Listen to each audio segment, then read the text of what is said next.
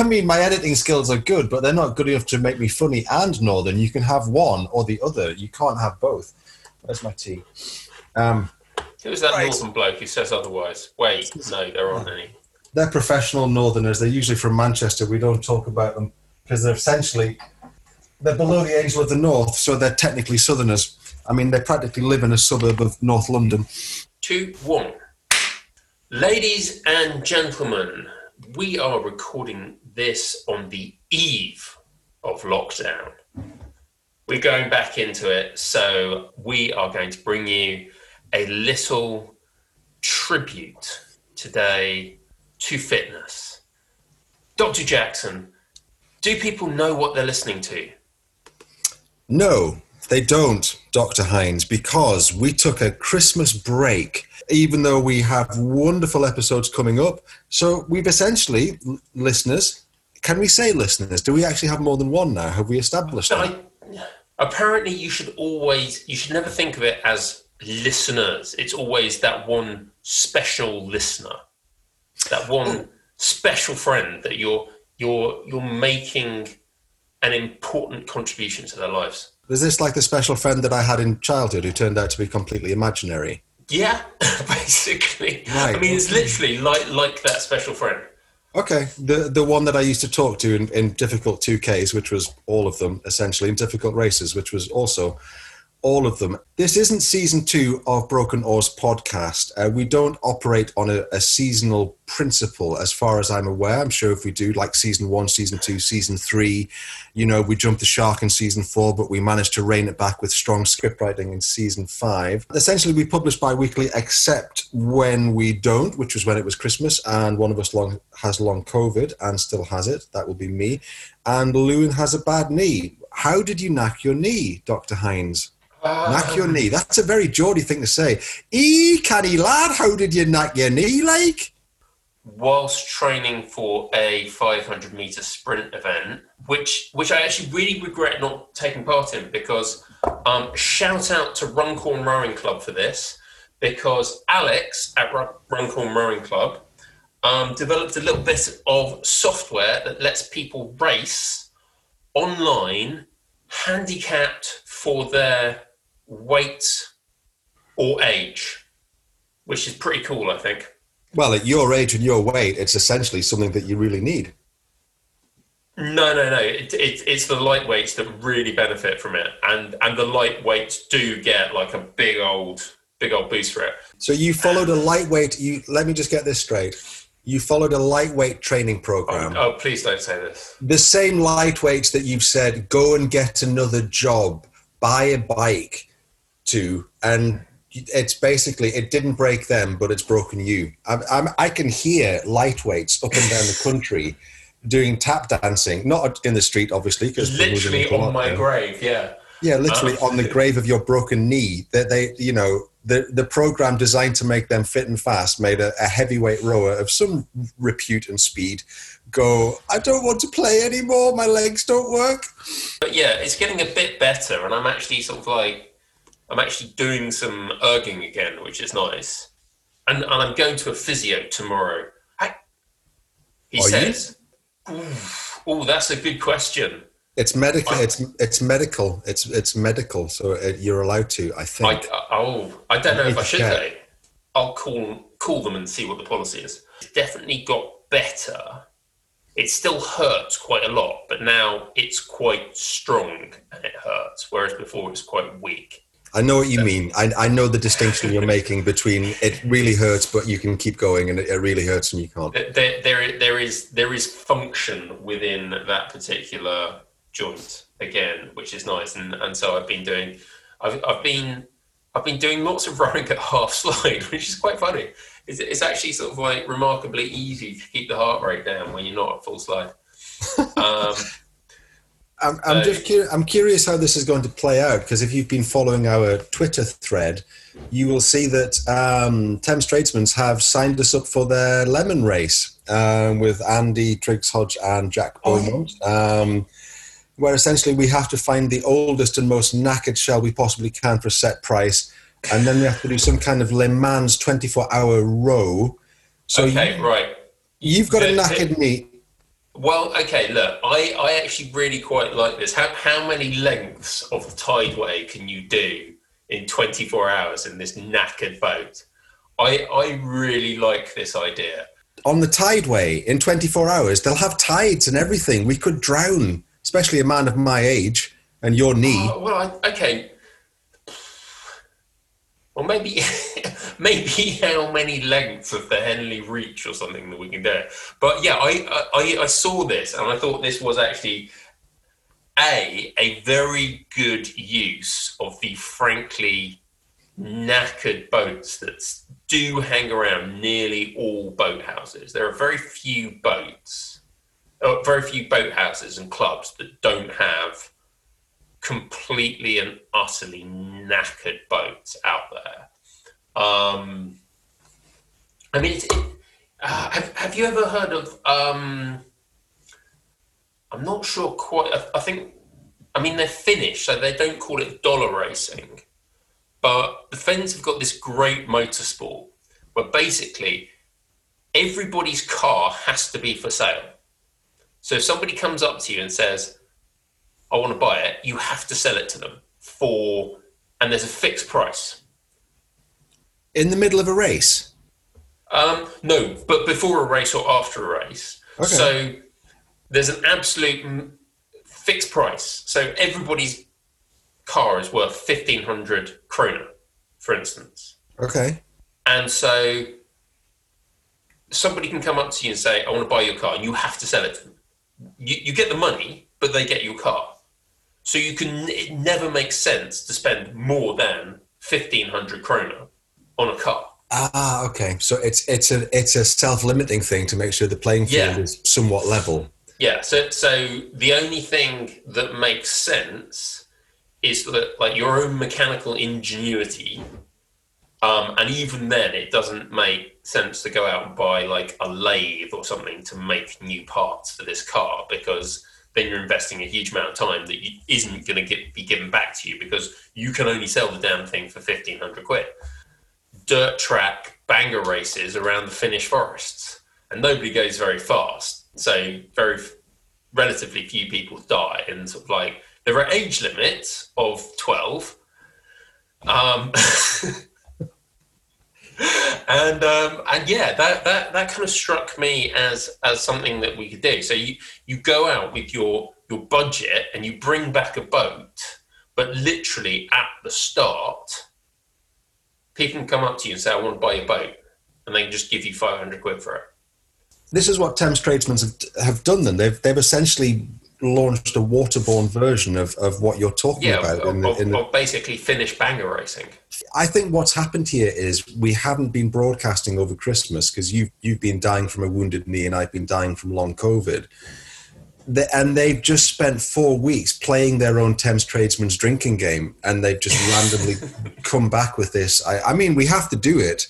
They've called us out. Honor demands that we respond, but given that my heart rate now maxes out when I just walk from the top of the stairs to the bottom, it could be a very interesting and very short race from my perspective. It does seem as though your long COVID is slightly improving, because last time we spoke, I was making you laugh just to see all the funny faces you pulled as you were like dying of being unable to draw breath. Yeah, that was really cruel, but somehow really fitting as we rode together. You know, it was that kind of, I'll make him laugh because he'll turn purple because he can't actually breathe and laugh at the same time. And even as I was dying and going, please stop, I can't do it, I can't breathe. I did find it quite funny. It was typical rowers' approach to, he's got long COVID, let's see how far we can push him before he breaks. Yes, I still get very breathless, as you can probably hear as I talk. So after our first run, however, you will gather, dear listener, and we are talking to you, our special listener, and that's all of you or one of you. We don't know how many we've got. After a first run that had more high notes than an opera for sopranos and castrati, we ended on the twin high notes of the incredible and the inimitable Jack Beaumont and Andrew Triggs-Hodge, who were both utterly brilliant, as all of our guests have been. And you will gather by the fact we've just rambled through the first 10 or 15 minutes that Broken Oars podcast is back. We are back blathering on in the way that we do so winningly and engagingly, and occasionally putting our foot in our mouth so firmly that it needs surgical equipment to get it out. We have upcoming interviews with Jez Moore, coach extraordinaire, with Sally Kettle, author, ocean oarswoman, public speaker, presenter, and all-round Renaissance woman, Harry Pearson, big COVID breath, journalist and author of some of the best books about sport and sporting endeavours you'll ever read, Gwyn Batten, Olympian Olympic medalist, ocean rower, ocean record holder, Dan Rowan, sport editor for the BBC, has agreed to come on. Martin Cross has just said yes, he would love to come on. Now, I'm sure that all of these people will realise that it's us. We'll desperately try and get on a proper podcast at some point, but we'll stick with that for now. However, for the moment, you are stuck with us for this episode. We're going back to our roots. We're going back to us blathering and talking complete bollocks, because so much has changed. When we launched this podcast, we were in lockdown, a pandemic, and a completely incompetent government was stalking the land. Our future was uncertain. Now, though, at the start of 2021, a new year, we look out of the window and what do we see? We see another lockdown. We see a pandemic and an incompetent government stalking the land and an uncertain future. Lewin, what are we talking about today? Does the name Robert Strachan mean anything to anyone? Maybe we should start there. Who is he? Who is he and what's he done? Robert Strachan is Scottish, okay? Now, I'm that's English. Damning. So that's just going to be, we'll just start with that. I mean, it's not quite as bad as if I said he's French or he's kind of like a cross between French and Scottish, but he is Scottish, and first of all, that's the thing that sprung to my mind. Robert, you are aware, aren't you, that I have Scottish ancestors and French people in my family? Was that why you said that? No, I was just pointlessly, and I was basically being Southern. I live closer to France than to Scotland, and they're Scottish. I mean, I'm going to be rude about them. You can be rude about them as long as we're very clannish up there. You can be rude about every other tribe apart from the Bells, and he's a Strachan, so put the boot in. So, yes, Robert went to before this whole pandemic kicked off, I suppose actually it was actually during pandemic. It was probably while you could still just about get away with doing things without a mask. It was back at the end of the old world. He went to the 2020 World Indoor Rowing Championships in Paris, and he raced the 500 metres, amongst other things. Well done, Robert. We're proud of you for holding up the flag of the Union. 30-plus category.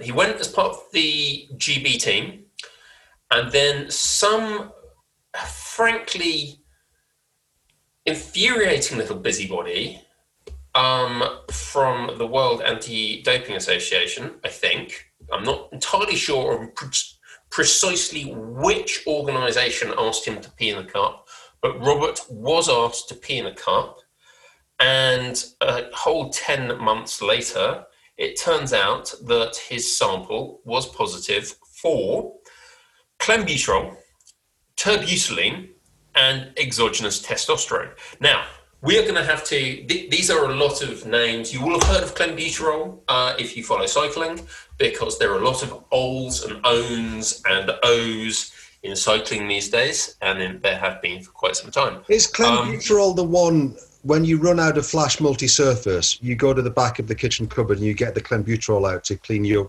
floor? Is that the one we're talking about? No, clenbuterol is something that vets give to horses that have asthma.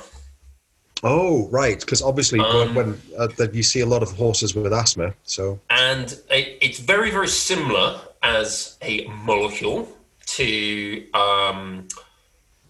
something called salbutamol, which is the active ingredient in Ventolin inhalers. That's the blue inhaler. And chocolate ice cream. You get salbutamol and chocolate ice cream, right? That's why he took it. He ate ice cream for energy before he did his race. No. And bizarrely, and it is genuinely bizarre, clenbuterol has effects that mimic, in quite good ways, anabolic steroids, if you're into that kind of thing. And so you will it's performance enhancing and it's training enhancing, and it will cause you to lose body fat and gain lean muscle and all these fun things. And it's also for horses. And it's very, very difficult, even if you're a asthmatic, as Robert claims to be prescribed clenbuterol, because it's for horses, amongst other things. And Robert isn't a horse. Does he work in a stable? Has he tripped over a bucket of clenbuterol and it's got splashed on his skin somehow? No, he works as a physical trainer and rowing coach. No, he doesn't for the next 4 years. Are you trying to tell me that he's been pinged for using things he shouldn't have been using? Well, yes, he has. I mean, strictly speaking, terbutaline is another asthma medication. It's found in the brown inhaler, something called Bricanyl. It's allowed as long as you're only inhaling it, and I presume they can tell this by the dose. But if you inject it or you ingest it, it's a banned substance. And, I mean, strictly speaking, like you said, you could have accidentally, been weed on by a horse whilst working in a stable and got yourself a dose of clenbuterol, because they're very, very good at detecting clenbuterol. Very good indeed. So they can detect tiny, tiny little amounts. I don't want to be the thick Geordie in this podcast, but unfortunately that's essentially what I am. But are you saying that he could technically use the French tennis player cocaine defense, as in, I've never taken it, but I swapped spit with somebody who did while I was snogging them, and that's how it got in my system? But this time, instead of he wasn't snogging someone, he got weed on by a horse. You're saying that this could have caused this? In all honesty, if he had eaten a horse that had been treated with clenbuterol, yeah, he could have. And he could have just taken too much of the old terbutaline. The problem was he was also found with exogenous testosterone in his system. And that's the one that you use when you're making like a bechamel sauce for a fish pie. No? Oh. That's the one that turns squeaky little 10-year-old boys into great big strapping 18-year-old men. It's that stuff. Okay. And I need to review my fish pie recipe because I'm sure I've seen it in there somewhere. Yeah, if that's in your fish pie, don't go anywhere that people are going to ask you to pee in a cup. Okay. Yeah, no. So the exogenous testosterone, and there are ways of telling that you have added to your testosterone rather than just operating au naturel. The exogenous testosterone is a pretty damning one. That doesn't happen by accident. Nobody accidentally slipped and stuck a testo gel plaster upon their upper forearm, or in some cases, just behind their scrotum, which is where you're apparently meant to use it. Right? Didn't know. Yeah. I don't know a lot of. Having never taken any drugs of any sort, I have no idea how to take these things. That's a mental image that I didn't think I'd get at the start of this podcast. Thanks for that, Lewin. Yeah, sorry about that. That is where, if you are taking your testo gel by patch, that's where you're meant to stick the patch on, just behind your scrotum. Can I just ask? Bridge. Can I? The Hebden Bridge, is that what you just called it? The Biffin Bridge. The Biffin Bridge. Oh my God. Otherwise known as the Bars. The Bars. Okay, the bit between your balls and your. Yeah. Okay, got it. Right. Okay. Can I just ask, as the non-scientific one, is there any way that Robert, bless him, could have eaten a contaminated Happy Meal on his way to the race? No. Okay, could he have toured the old Eastern Bloc before going to the race, slept in a cheap hotel where these things had been wedged in a roof tile and snored so much that they'd fallen into his mouth and he ingested them accidentally? No. Has he snogged a horse? He is Actually, Scottish. Possibly. Well, he is. He's Aberdonian Scottish as well, I believe. I mean, Strachan, they're like the Campbells and the McDonalds in Scotland. You can't trust any of them. Yeah. Devious, backsliding, always take the shortcut. Don't trust them with your whiskey, your wallet, or your woman. Strachan's. That's what my grandma always said, but she was a belle. Yeah. Where actually is he from? Is he from the old Eastern Bloc? No. With a name like Strachan, I think not. What one such positive test for your terbutaline could have been considered to be a coincidence? 3 such positive tests, including the exogenous testosterone, smacks of carelessness. Oh my word, you've just elevated Broken Nose Podcast. Our listener thinks that we are 2 Philistine, borderline illiterate rowing monkeys, and you've just referenced Oscar Wilde. You've just elevated the tone of this. We're practically a literary salon. Yeah, no. When you have a short list of things you've tested positive for, it's very hard to argue. Even the relatively innocuous ones that might have been accidentally prescribed to your horse by a vet that you then snogged. This seems to be a fairly clear-cut case of pursuing an advantage by pharmaceuticals, which we agree is really quite naughty on this program. And we discourage it immensely. But I think, this does kind of go back to the Jürgen Gate podcast. It's been going back onto something that I've been very, very concerned about for, I think, a good 5 years now. I think I've been worried about people shooting themselves full of something and jumping on an erg and producing some very, very good times for a lot longer than Trump was president. Basically, this is something that's really been on my mind. I mean, he's not the first person to have been popped on an erg, but I think he's probably representative. Do you think that the severity and the length of the ban, which is basically a ban from all competition and coaching for 4 years, is that reflected in the fact that the usual defense? I mean, let's be brutally honest. I can't think of one athlete in my lifetime who, when they were pinged, went, "Yep, I did it." Why? Because a gold medal is worth $1 million or £1 million, or because I wanted the fame and the glory and the hot girls and the sponsorships and everything else. They've all said the same things. This is pretty clear cut. These are 3 substances that shouldn't be found together, unless you're a horse with asthma and erectile dysfunction. No, there is. We can slightly discuss kind of like the length of the ban, which is pretty full on. I mean, this is an example is being made here. I think it's fair to say a 4-year ban was given to, who's the short little sprinter? Justin Gatlin. Was given to him on his 2nd offence, and he negotiated that down to a 2-year ban. Yeah, I mean, there are.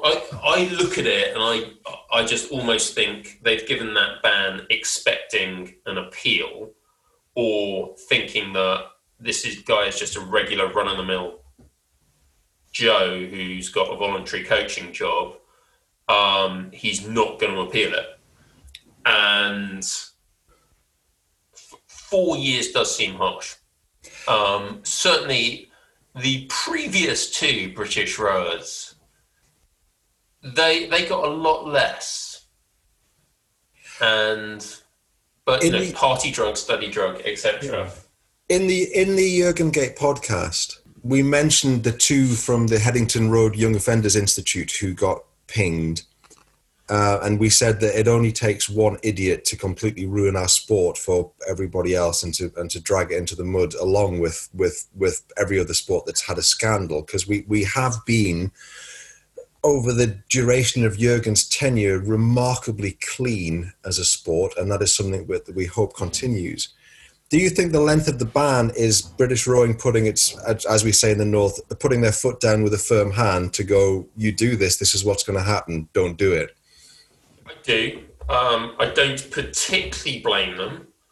Yeah, I don't know. But I mean, I would say that sort of very much we are we are extrapolating a lot. And should Robert wish to set the record straight, if we have been traducing his good name, should he wish to appeal, we are willing to listen to his side of the story on air.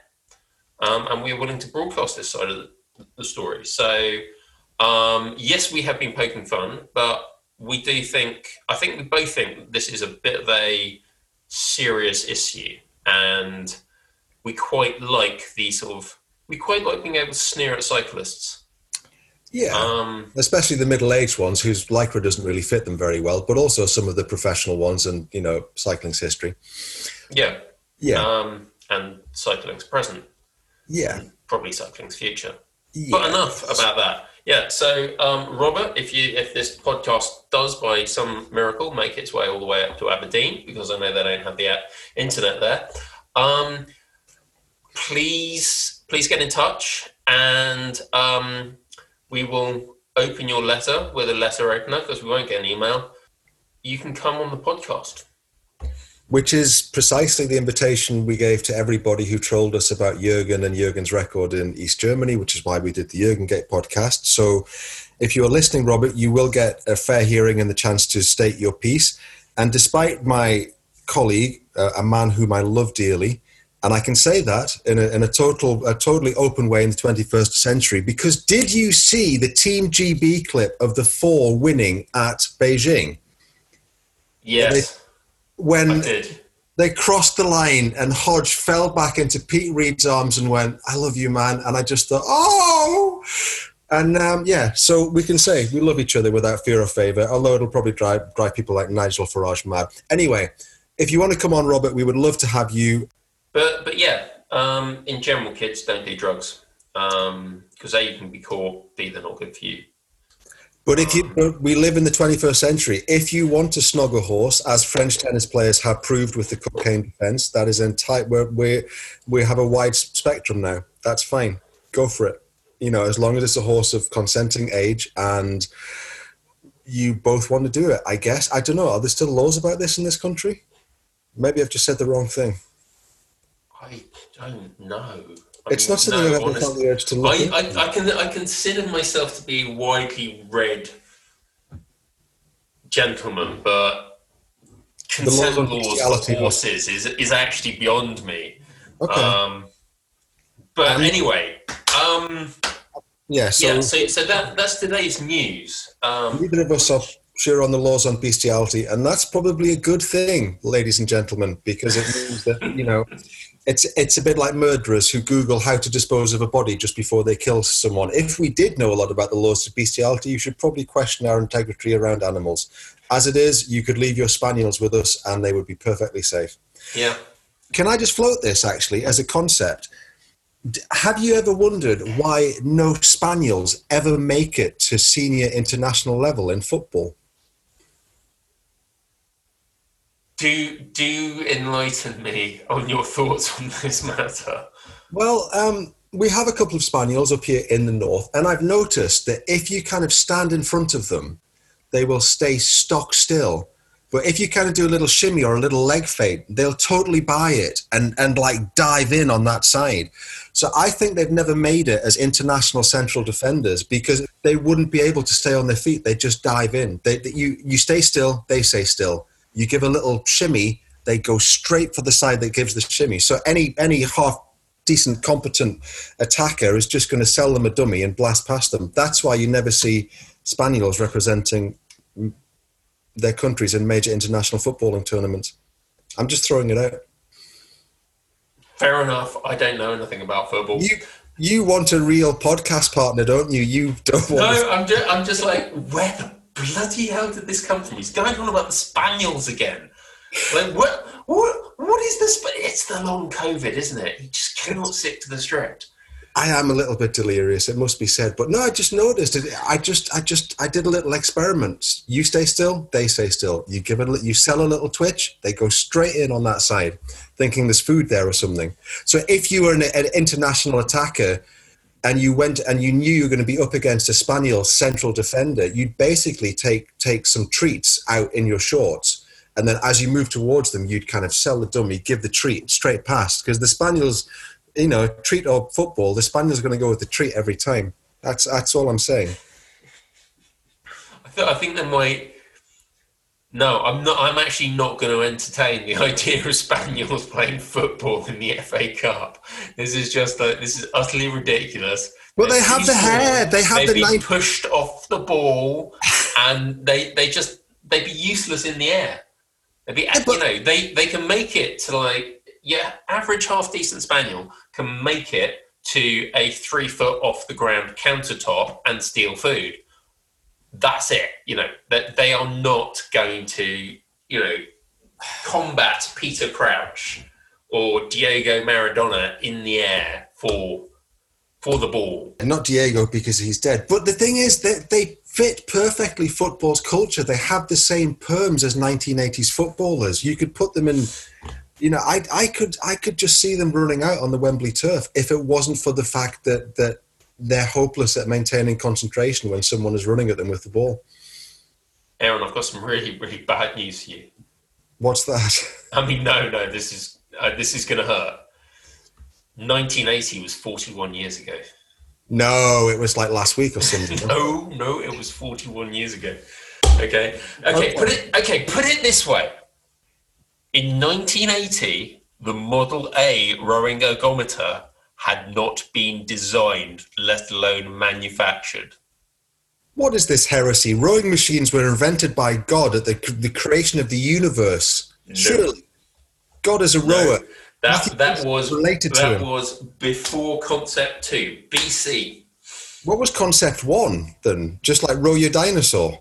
Oh, I shouldn't know this, but I know I can practically quote the Dreiser brothers, and they said the idea behind calling it Concept 2 was that it was to show that they never just go with Concept 1, because they're both engineers, so they design something, test it to the point of failure, design it again, so you're never going to get anything that's earlier than Concept 2 for them. Oh, I see what you mean. Because Concept 1 will always fail because they'll find a way to break it in testing. Yeah. Okay. So they will only ever give you the second concept. That is both really cool and worryingly Germanic in their approach to engineering. What has changed since we launched the podcast as we launch into our not season 2? Well, I've noticed there's a lot more rowing podcasts about, because back when we started, Lou, and correct me if I'm wrong, but there were none. Is that right? There were none. Apart from the ones that there were, there were none. So it was literally just us. We were the first, we were the best, we were the only. Other than Rebecca Caro, other than Short and Snarky Coxswains, other than the lightweight bloke from the US who's actually an incredibly powerful rower and is like kind of just. But apart from those long established and well regarded podcasts, we were the first people to actually do it. Now we've got people like Patricia Carswell, who's hoovering up guests like a Dyson on hoovering up guest setting. We've come across some bloke, he's calling himself Martin Cross, doesn't ring a bell, says he used to row a bit, but it turns out he does fantastic in interviews. And now there just seems to be billions of rowing podcasts. I mean, one of the questions we should ask is, should we continue? Our work here is done. We have produced a generation who will take it forward, and all we can talk about is snogging horses. Yeah, except this is the thing. This is why I think we should continue, because we are the people who talk about snogging horses.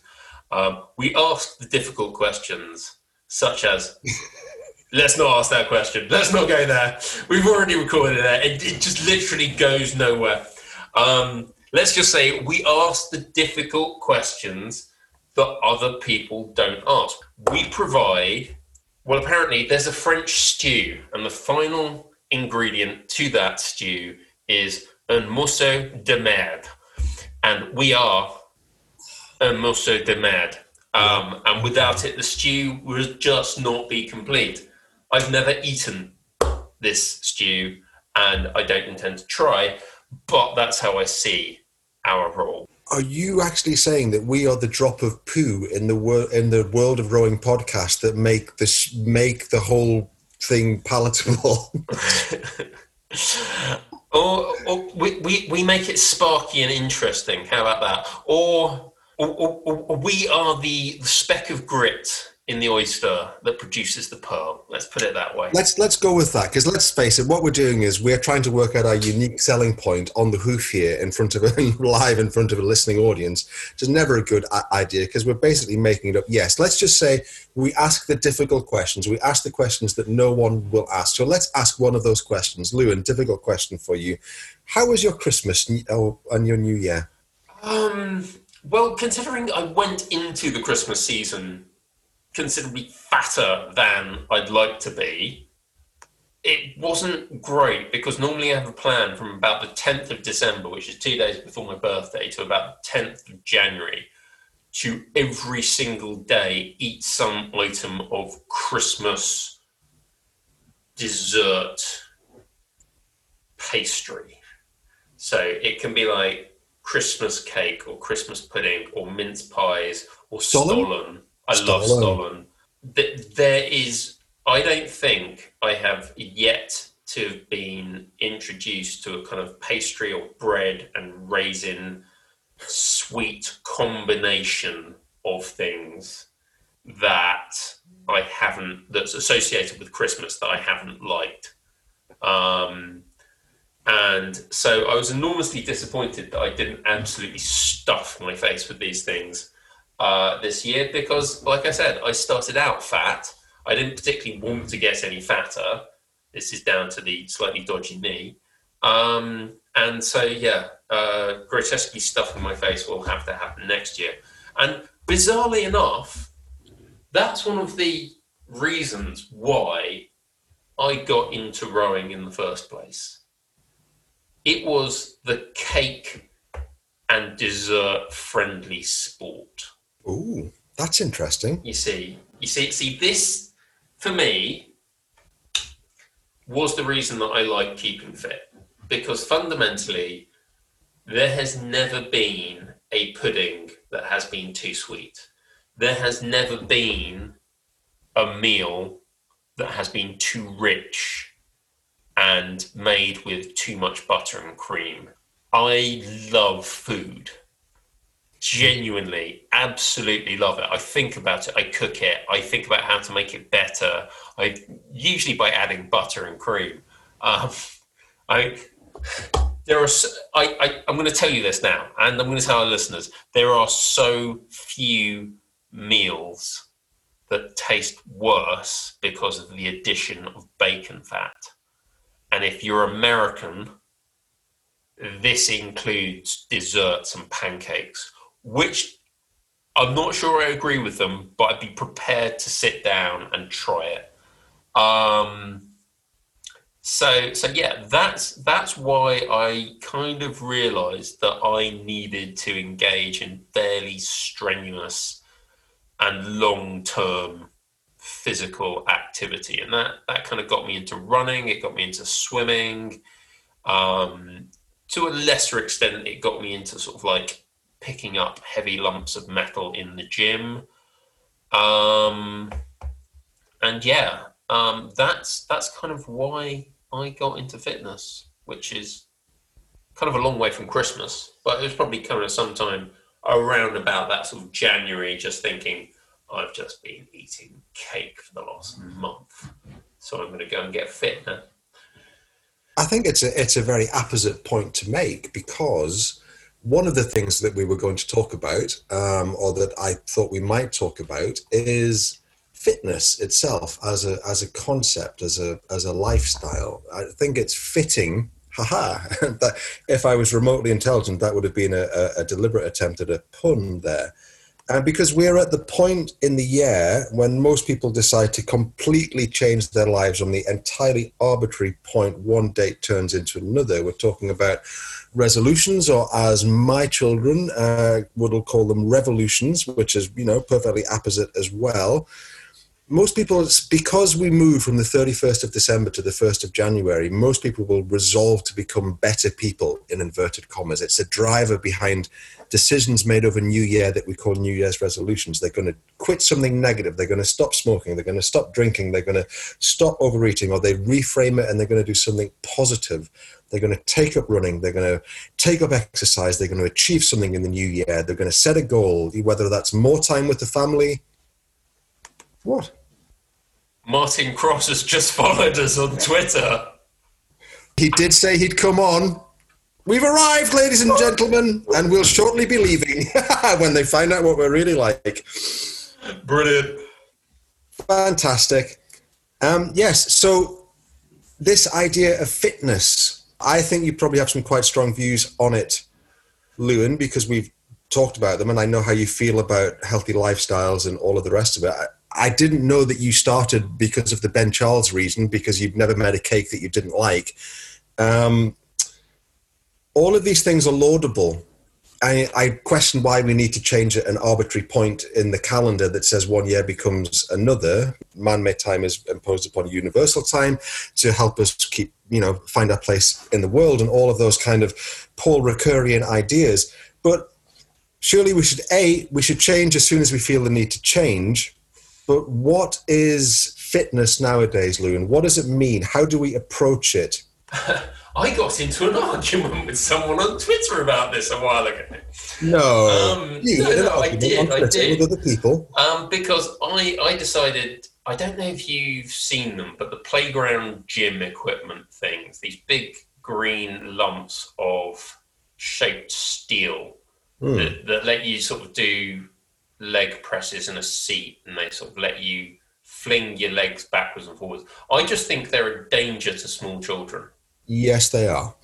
And I think they're absolutely useless for improving physical fitness. Now, somebody came along and said, you absolute nanny status, I bet you can't even define fitness.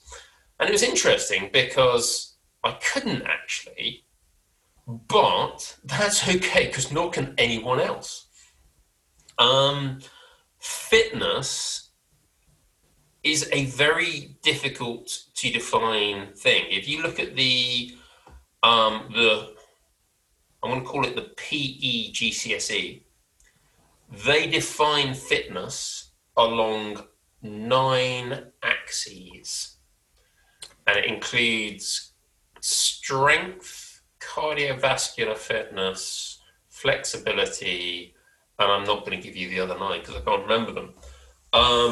But all of them, you'd actually sit there and go, oh no, actually no, that's right. You're right there. That is accurate.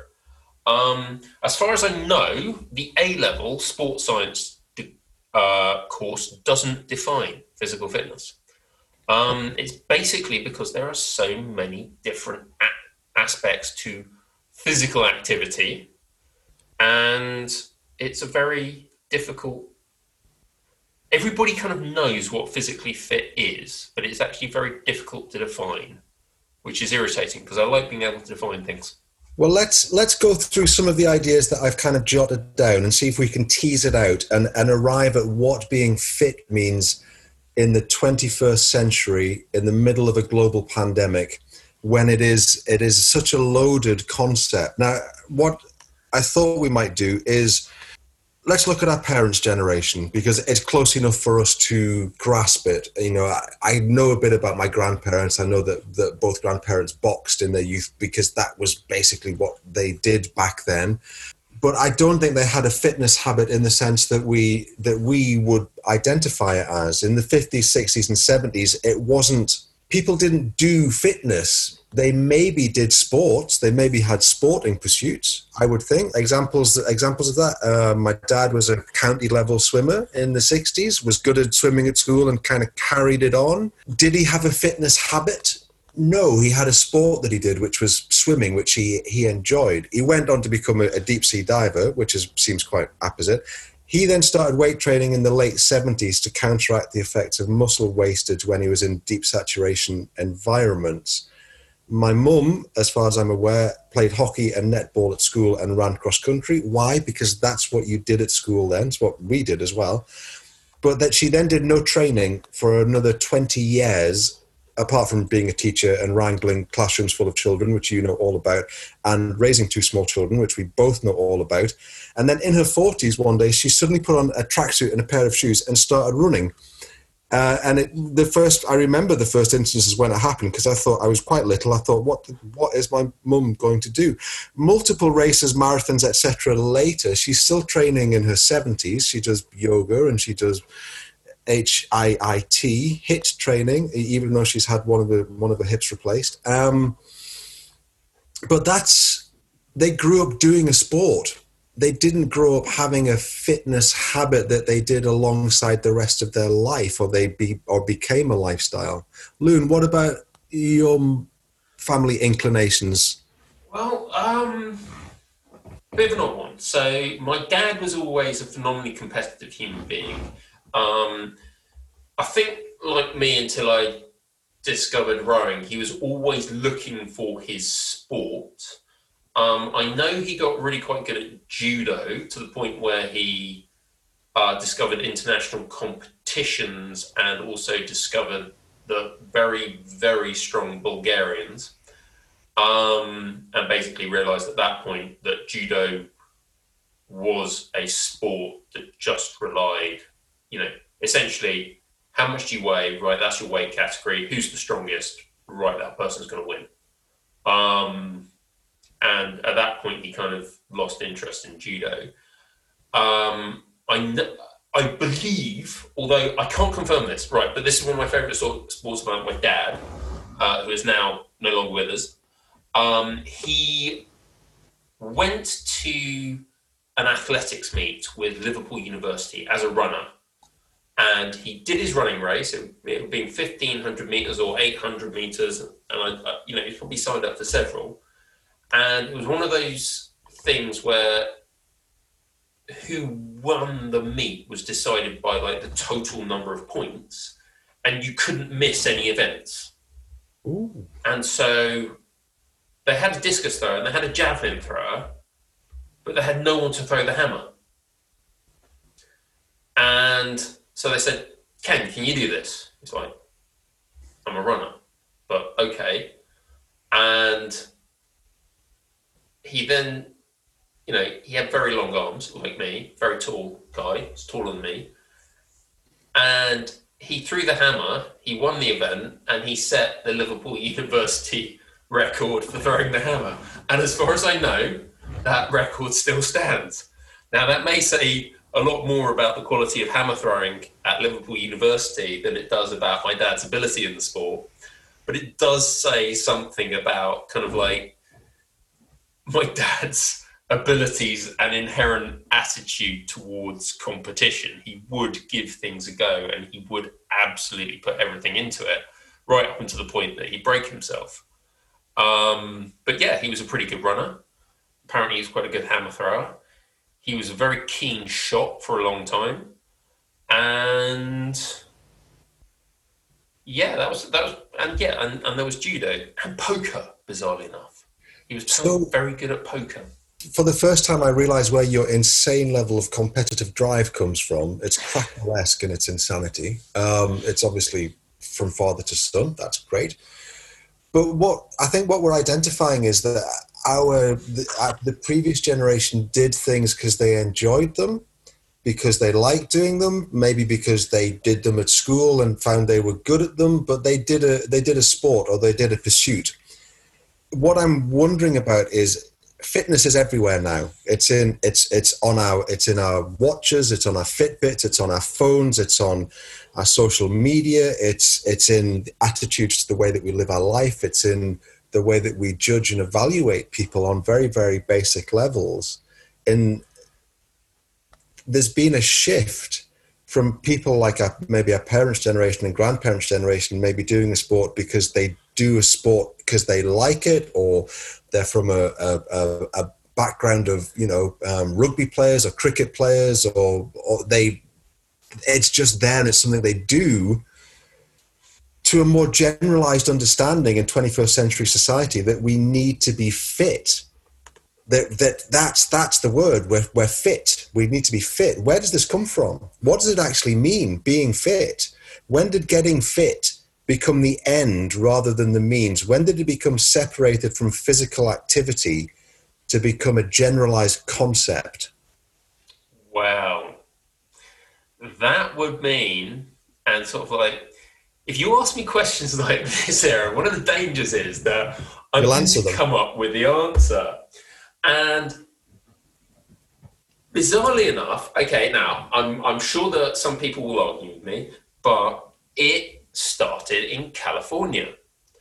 Now, California is a very strange place because California, whatever people want to think about its current status in the third decade now of the 21st century, not so long ago, California was a place that it was a frontier, and bits of California that we now think of as international metropolises of the highest order were fundamentally frontier towns, less than 100 years ago. And one of the things about frontier towns is that they tend to have a lot more men in them than women. And they also tend to have a lot more men in them who are comfortable with the concept of there being a lot more men than women around. And this has been a history of California. San Francisco is now famous for it, but Los Angeles should be thought of in exactly the same breath. It has been something of a home for gay men for a very long time. It's been home to men who are happy with the concept of spending a very large amount of time around other men without the company of women. And one of the side effects of this was that there still is, but there was a uniquely flourishing industry by the 1950s in Los Angeles for taking pictures of strapping young men in their underwear. And that then led to these young men becoming more strapping and posing in very masculine fashions in their underwear. And in sometime around about 1960, something called Dianabol started to take off. And this brings us back to the start of our conversation. Dianabol is an anabolic steroid. It was marketed as Winstrol. I might be getting the timings mixed up, but it's what the bodybuilders used. And bodybuilding in its home in California it grew out of this industry of providing images of scantily clad, strapping young men in very little clothing. And that's bodybuilding, and that's where it came from. And by the 1970s, physical fitness, particularly for men, was defined or had become defined by images of bodybuilders. This was this kind of very lean, very muscular, abdominal muscles. Abdominal muscles used to be something before like 1960, 1959. Abdominal muscles was something you don't really see on boys and occasionally swimmers. If you go back and look at the old Tarzan movies with Johnny Weissmuller, an Olympic swimmer from the 1930s, he didn't have abs. He barely had defined pectoral muscles.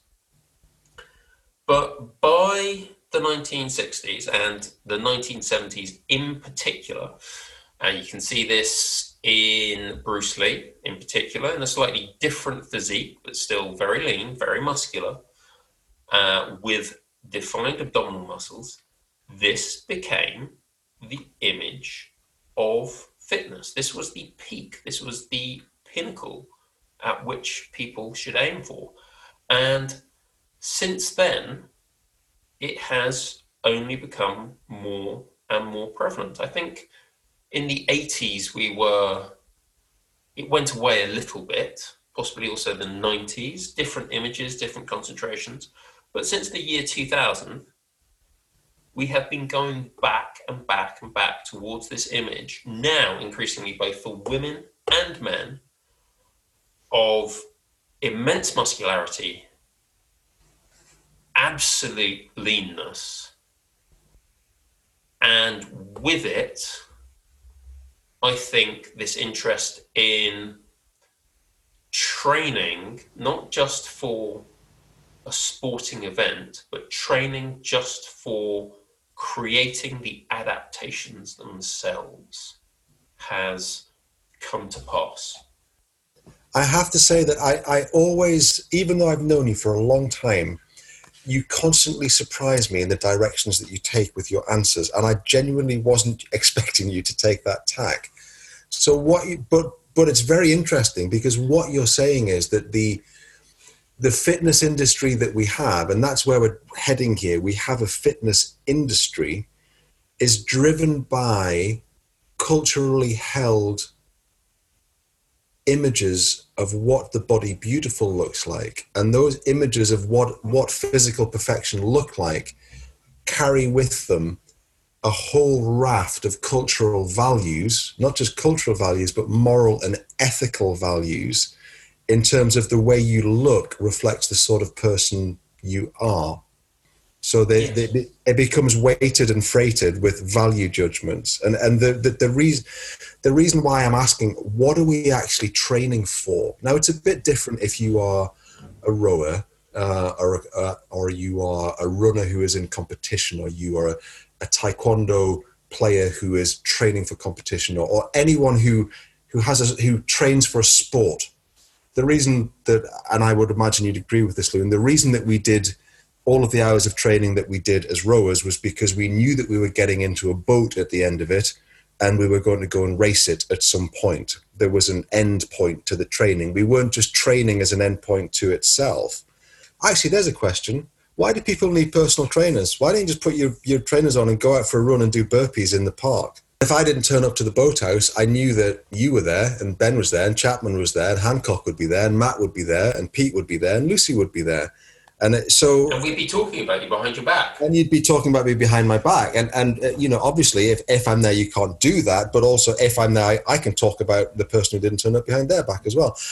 Was being part of a crew like having a personal trainer? Is that why people hire them? Okay, so again, dangerous question to ask me, because my wife is a exercise psychologist, and she studies all this stuff. And so one of the things is that... Are you basically saying that I should ask you to leave now and ask Hayley to come in? She will tell us to go to hell, because she's got better things to do than to get involved in our daft podcast. But no, so one of the things that is noticeable is that if you do this thing, so more gyms aren't doing it these days, but it used to be a big thing. You had to join your gym and you had a 6-month contract. Yeah. Okay. And people said, oh, this puts people off.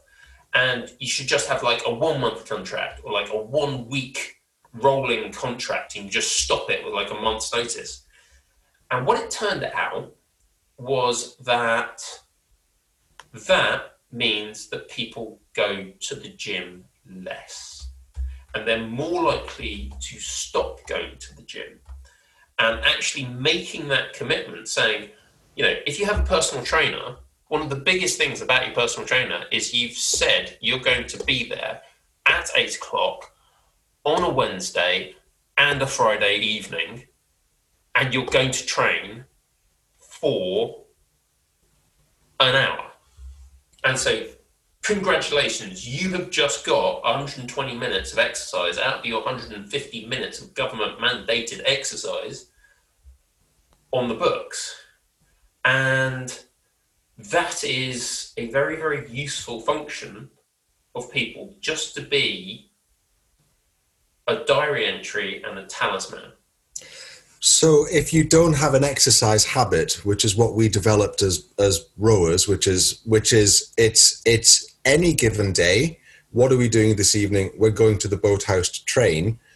A personal trainer acts as you form a contract with them, and they act as an external conscience and prompt. Yeah. Because of but that then comes back to the idea of values, because you're basically using them to shame yourself into doing something that you could just do by putting a pair of shoes on and cracking on with it.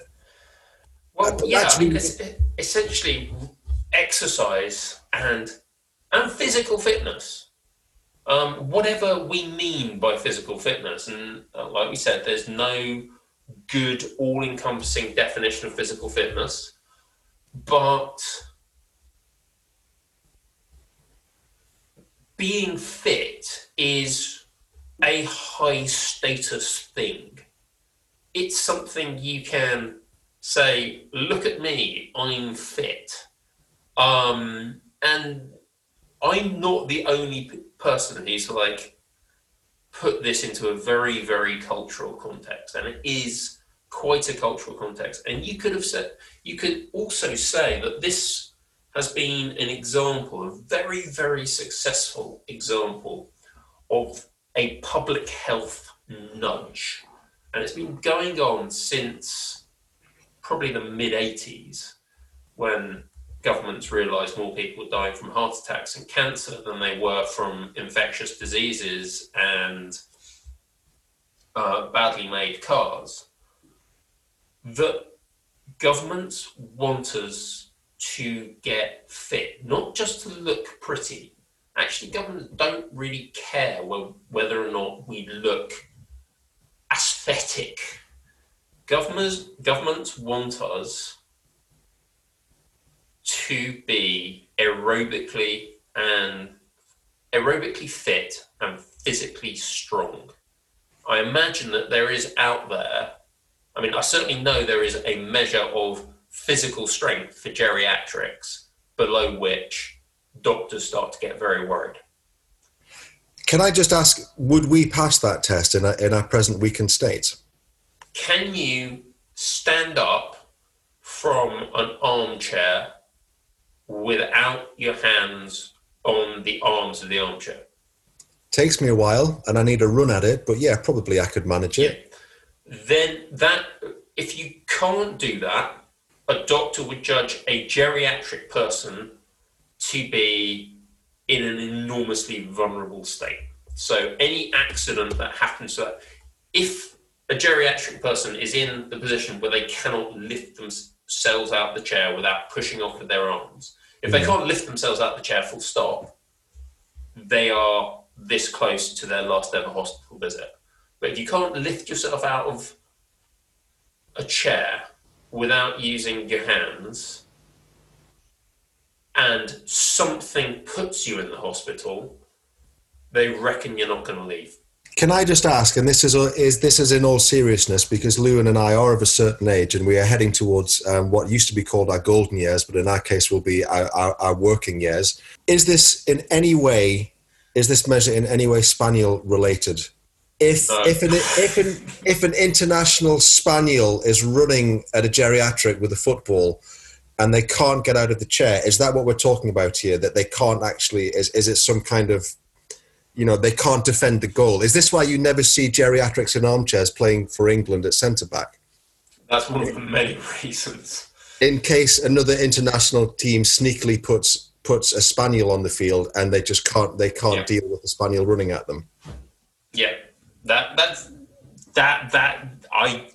is the bloody spaniel thing, man? It's just like you got spaniels on the brain. I've realised recently that there's a lot more to spaniels than meets the eye. Other than the perms that never left the 80s. And also, can I just, obviously, because I'm going to use some of my qualifications here, because let's be honest, you're the one who deals with horses who take cocaine and snog French tennis players, and I'm the one who debates things like etymology and Kipling on our Twitter thread. You say there's no workable definition, or there's no standardized definition of what fit means. Let's try and unpick it and see why it's been freighted with all of these cultural and ethical and moral values, where it's become a thing, and the thing has become an industry. So, fit. The word first comes into the English language around the 15th century. You will be disappointed, Lewin, to know that it has nothing to do with cardiovascular output or bench press maxes. It was a word that had a moral meaning. Shakespeare used it in Henry VIII, I believe was one of the first recorded usages. The king's new secretary, Gardiner, in the play Henry VIII, is a fit fellow for a king, meaning he is a suitable person to engage with the king. Let's just take a sidebar there. When in Henry VIII, we're talking about a man whose moral probity is beyond reproach and question. Henry VIII, let us not forget, was Fidor Defensor, defender of the faith. He had a divine right to rule. He was second only to God. Like Matthew Pinson. Very like Matthew Pinson. He had a divine right to rule. He's second only to God in the great chain of being. And because he murdered women, including a lot of his wives, he was a monstrous sociopath and complete bullshit artist. He is beyond moral reproach. Sidebar on the monarchy aside, humanity fitted into a divinely ordered universe in those days. If something was fit and proper, it meant that it fitted in a moral and an ethical sense.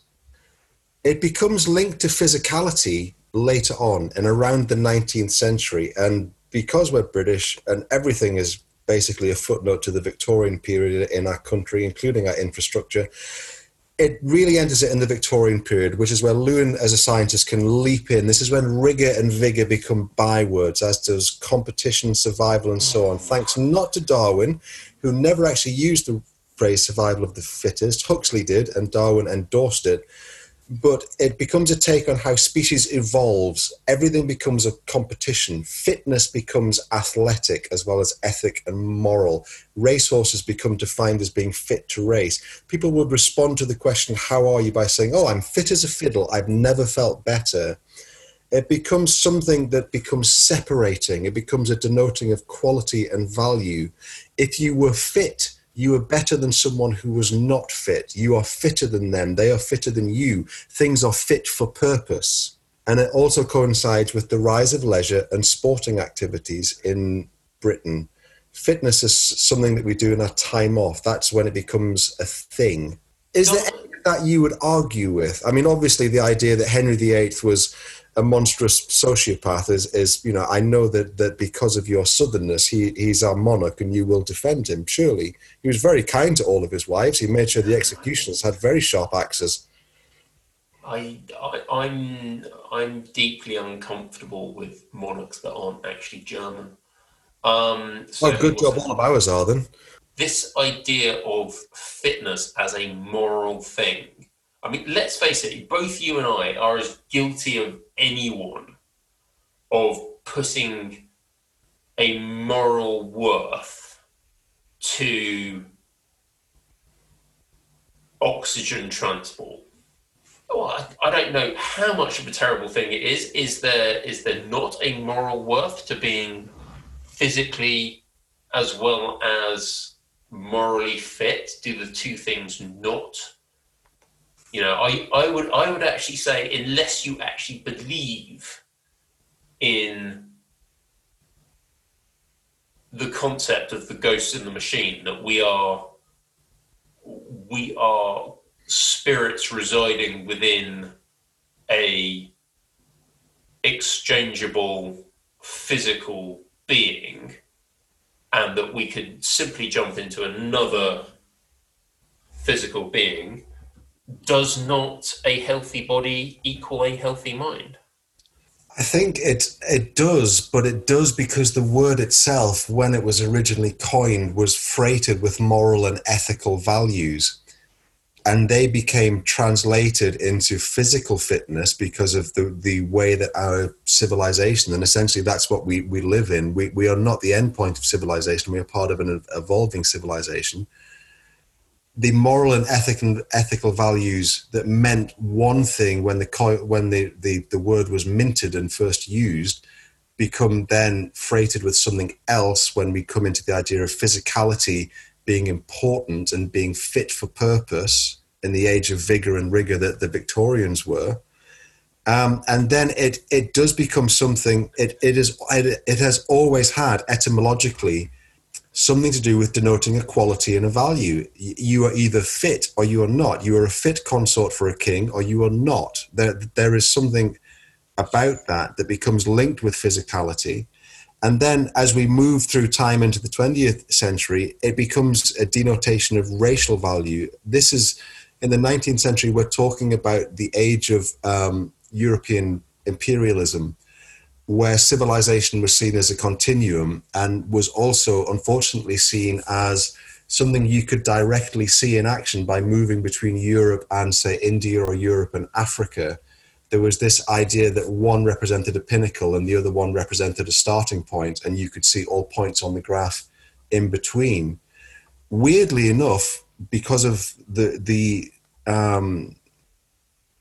because of where you've taken it from the idea of the body beautiful arising in California, this racial value actually was massive in America. The idea that we need to be fit, we need to activate our bodies, especially the white male body, was described as, at the time, in the early 20th century, as a necessary response to the threat to white supremacy that was posed by increasing immigration to the US, largely from Europe, but also from other from other countries.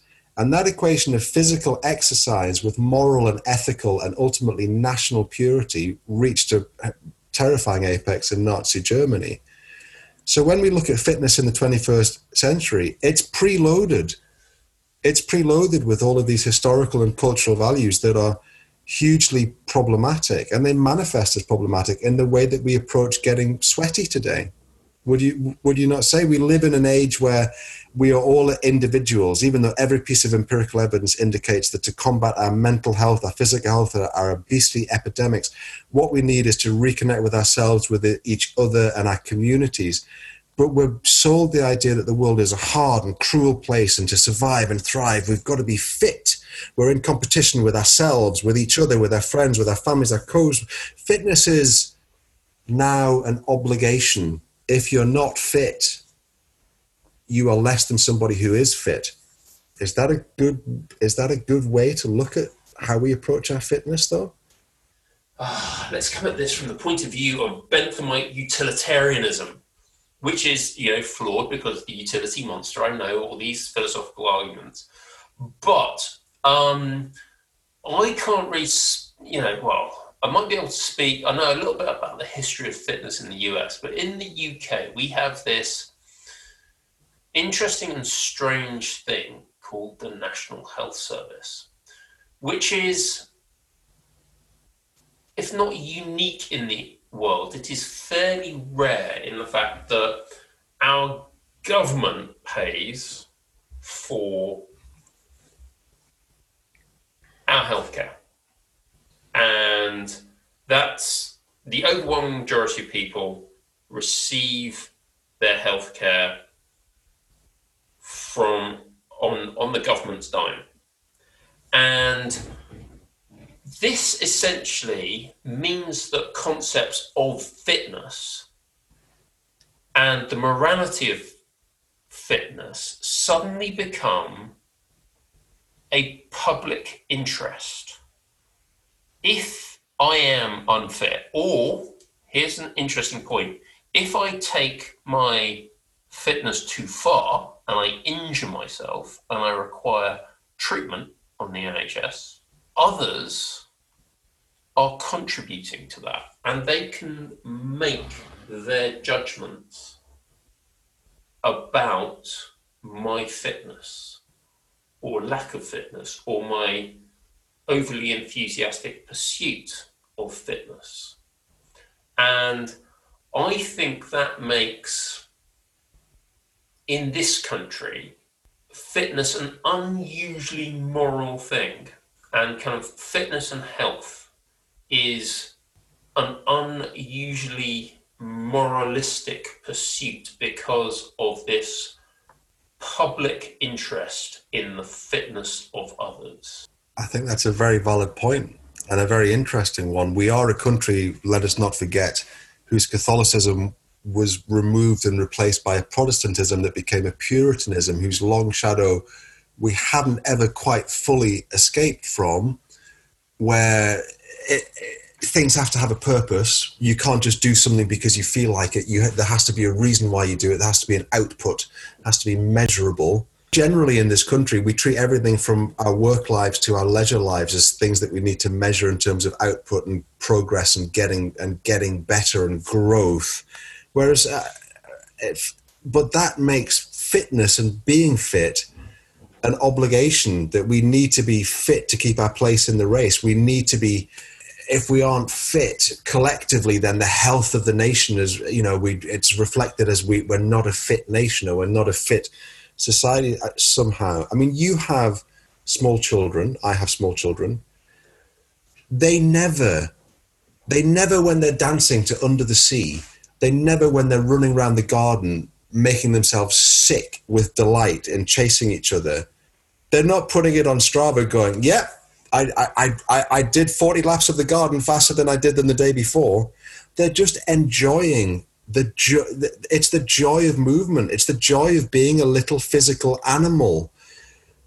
It shouldn't necessarily have to be a moral obligation, but we are encouraged to look down on those who don't engage in fitness in this way. You only have to look at employee health programs and insurance discounts offered to people who regularly go to a gym.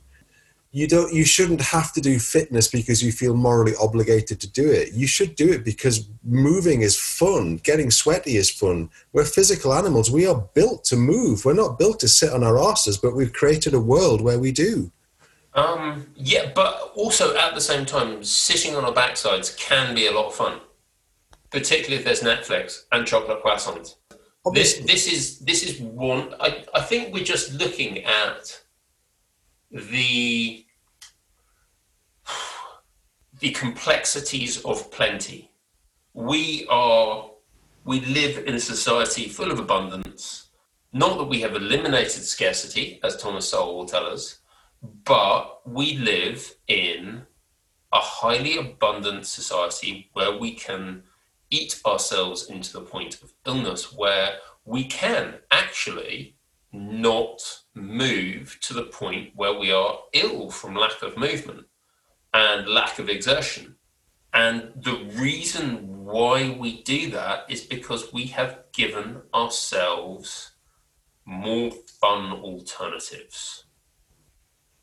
That's kind of, I have this personal belief that nearly everything that's gone wrong in the world, in the Western world at the moment, everything we describe as a problem is actually the side effect of a bigger problem that's being solved.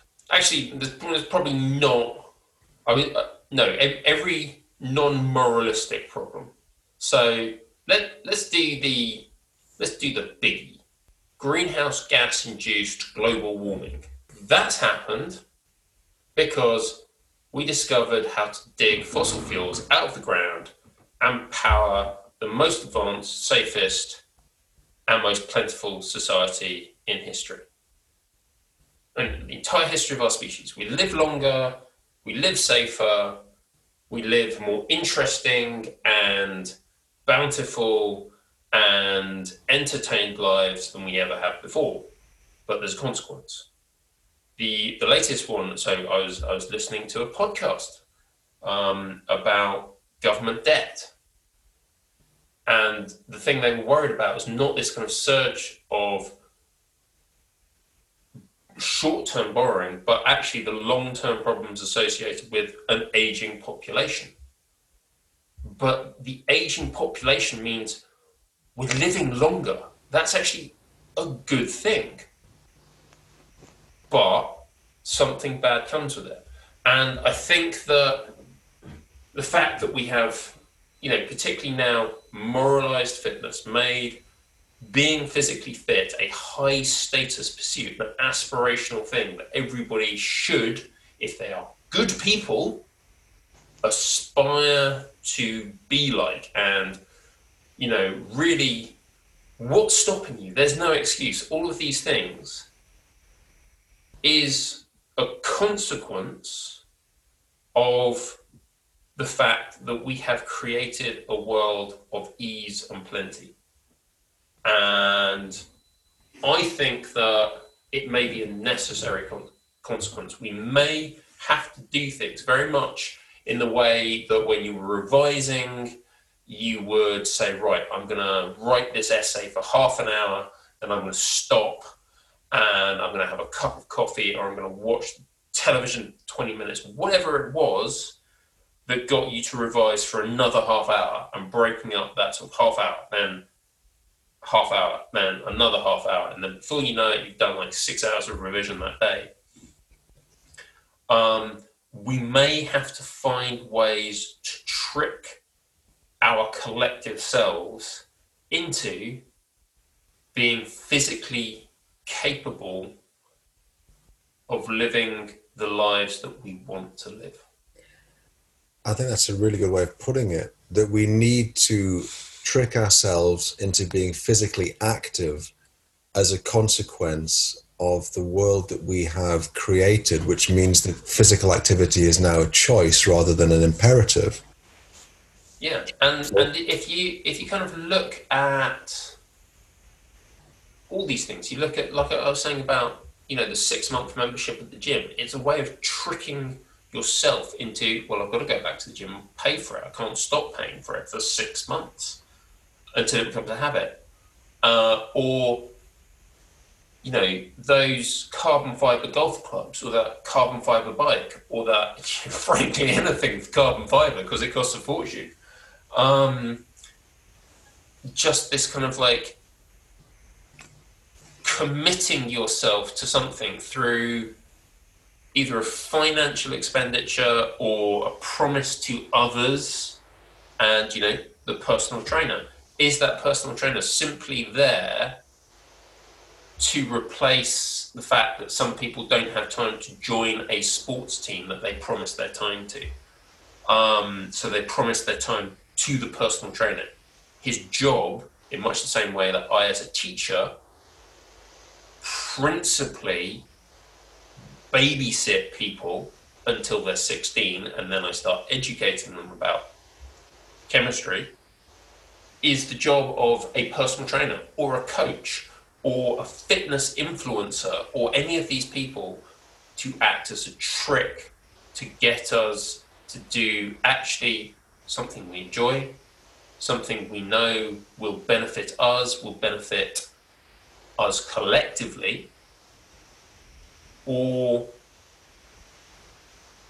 is it a way that other people can trick us into removing our money from us for stuff that we might do ourselves? It's an interesting question, because what you're essentially saying is the moral and ethical values we attach to the idea of fitness, being fit, and the physical values we attach to it are a consequence of being a highly evolved society where being physically active is a choice, and it's a choice among a multitude of choices. So in order for us to do that, we need to be led towards it, given nudges towards it, because there are so many other things that we can choose from. It's also a consequence of living in a consumer society that only works if we all keep buying stuff, and that includes fitness and the ideas of fitness. Now, you and I are obviously of a certain age. We can remember most of the fitness crazes of our lifetime. I'm sure we now have apps for fitness. You need to have the right kit, and if you have the right kit, then you need to get the new kit. We see this with cyclists. You get a perfectly good bike, and then they bring out a sprocket set that's 1.1 grams lighter. Oh, I've got to get I have to get the next bit of kit. Or you do boxercise, well, you should be doing Zumba. While you do Zumba, you should be doing boot camp. You run. Okay, nobody does Zumba anymore. Well, everybody except Zumba is dancercise for people who can't dance. Okay, exactly. So these crazes come and go, and they're all selling us the idea of doing these activities for whatever freighted reason that is attached to them.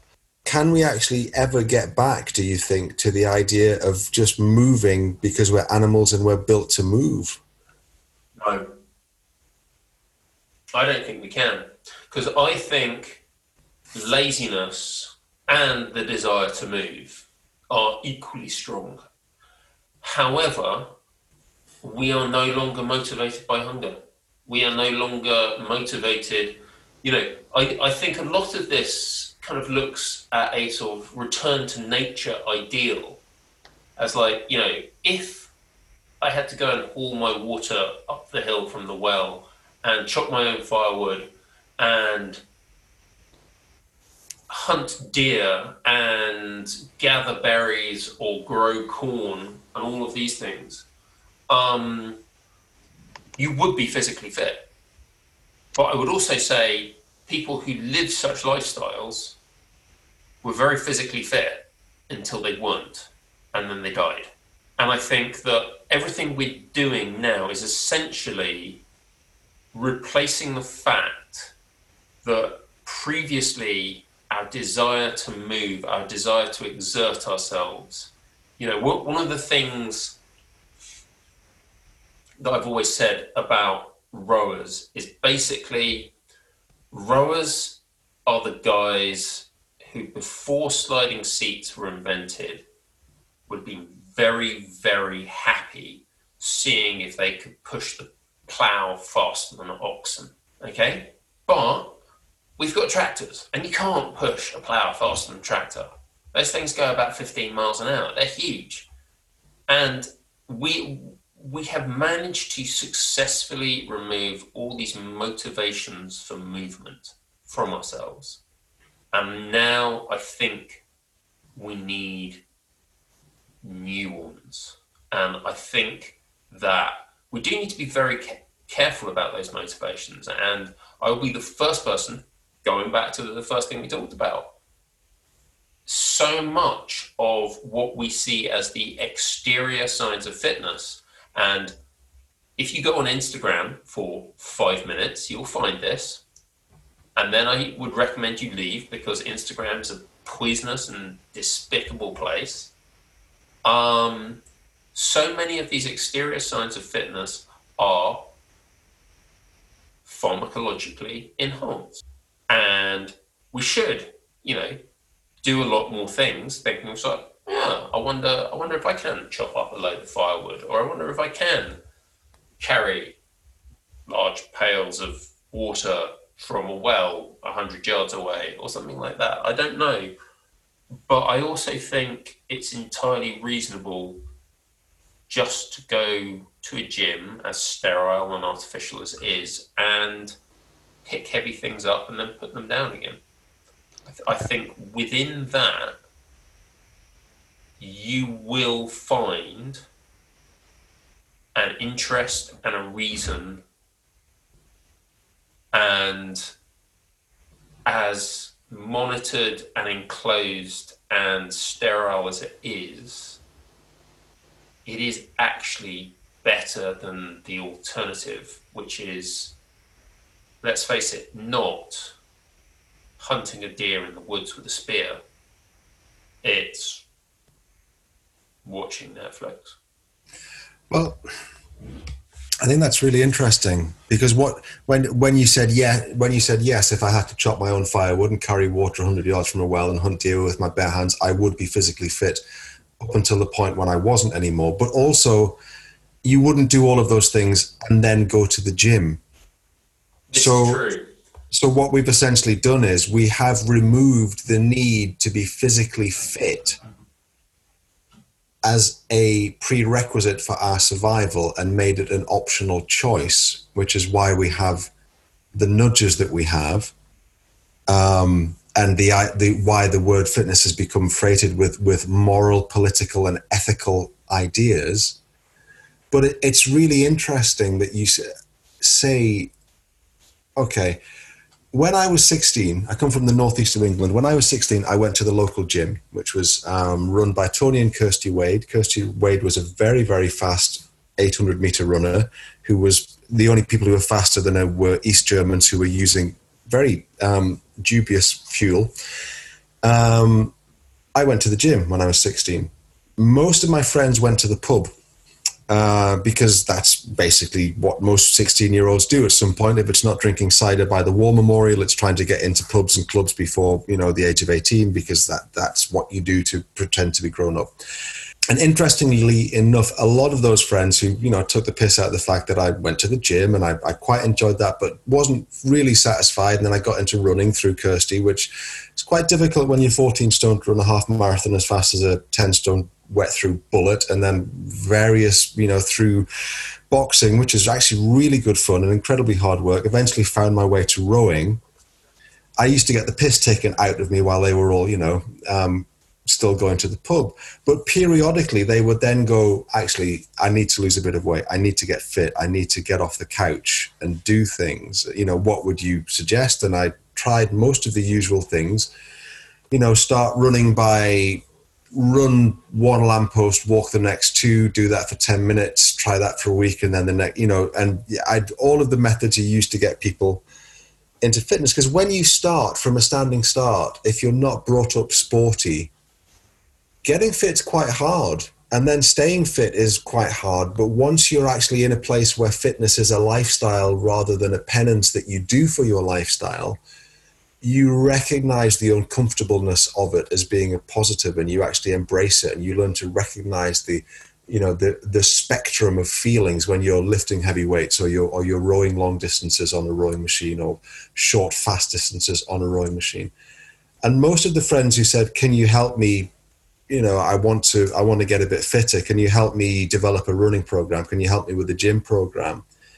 It usually happened at this time of year, and it never lasted very long because they saw it as something they had to do to balance out their lifestyle rather than embracing it as part of their lifestyle. That doesn't mean that I was a joyless Puritan. Yes, Sean was the first on the dance floor in his Playboy bunny ears and budgie smuggler Speedos, but I wasn't far behind him, and I've come home with the morning milk a few times, as we all have. But when fitness becomes intrinsic to how you see yourself, and having long COVID has not been fun because I might joke about being able to get a sweat on by walking upstairs, but actually I really want to go for a run. I really want to go, and I can't. What does that mean, Lewin, in terms of people who are now starting their fitness journey because it's New Year's? If it's really hard to stick to it when you see it as a penance for your lifestyle rather than a lifestyle choice that you enjoy? Well, my wife, the exercise psychologist who has spent her professional life trying to persuade people to exercise in scientific ways, emphasised the fun, not the pain. So she actually got very cross with Boris Johnson. No, now I'm gonna say I'm deeply ashamed of my frankly unpatriotic missus for getting cross with the elected prime minister of the land, because you're not allowed to do that. That's frankly wrong. No one else is getting cross with Boris Johnson at the moment. Doing a fine job.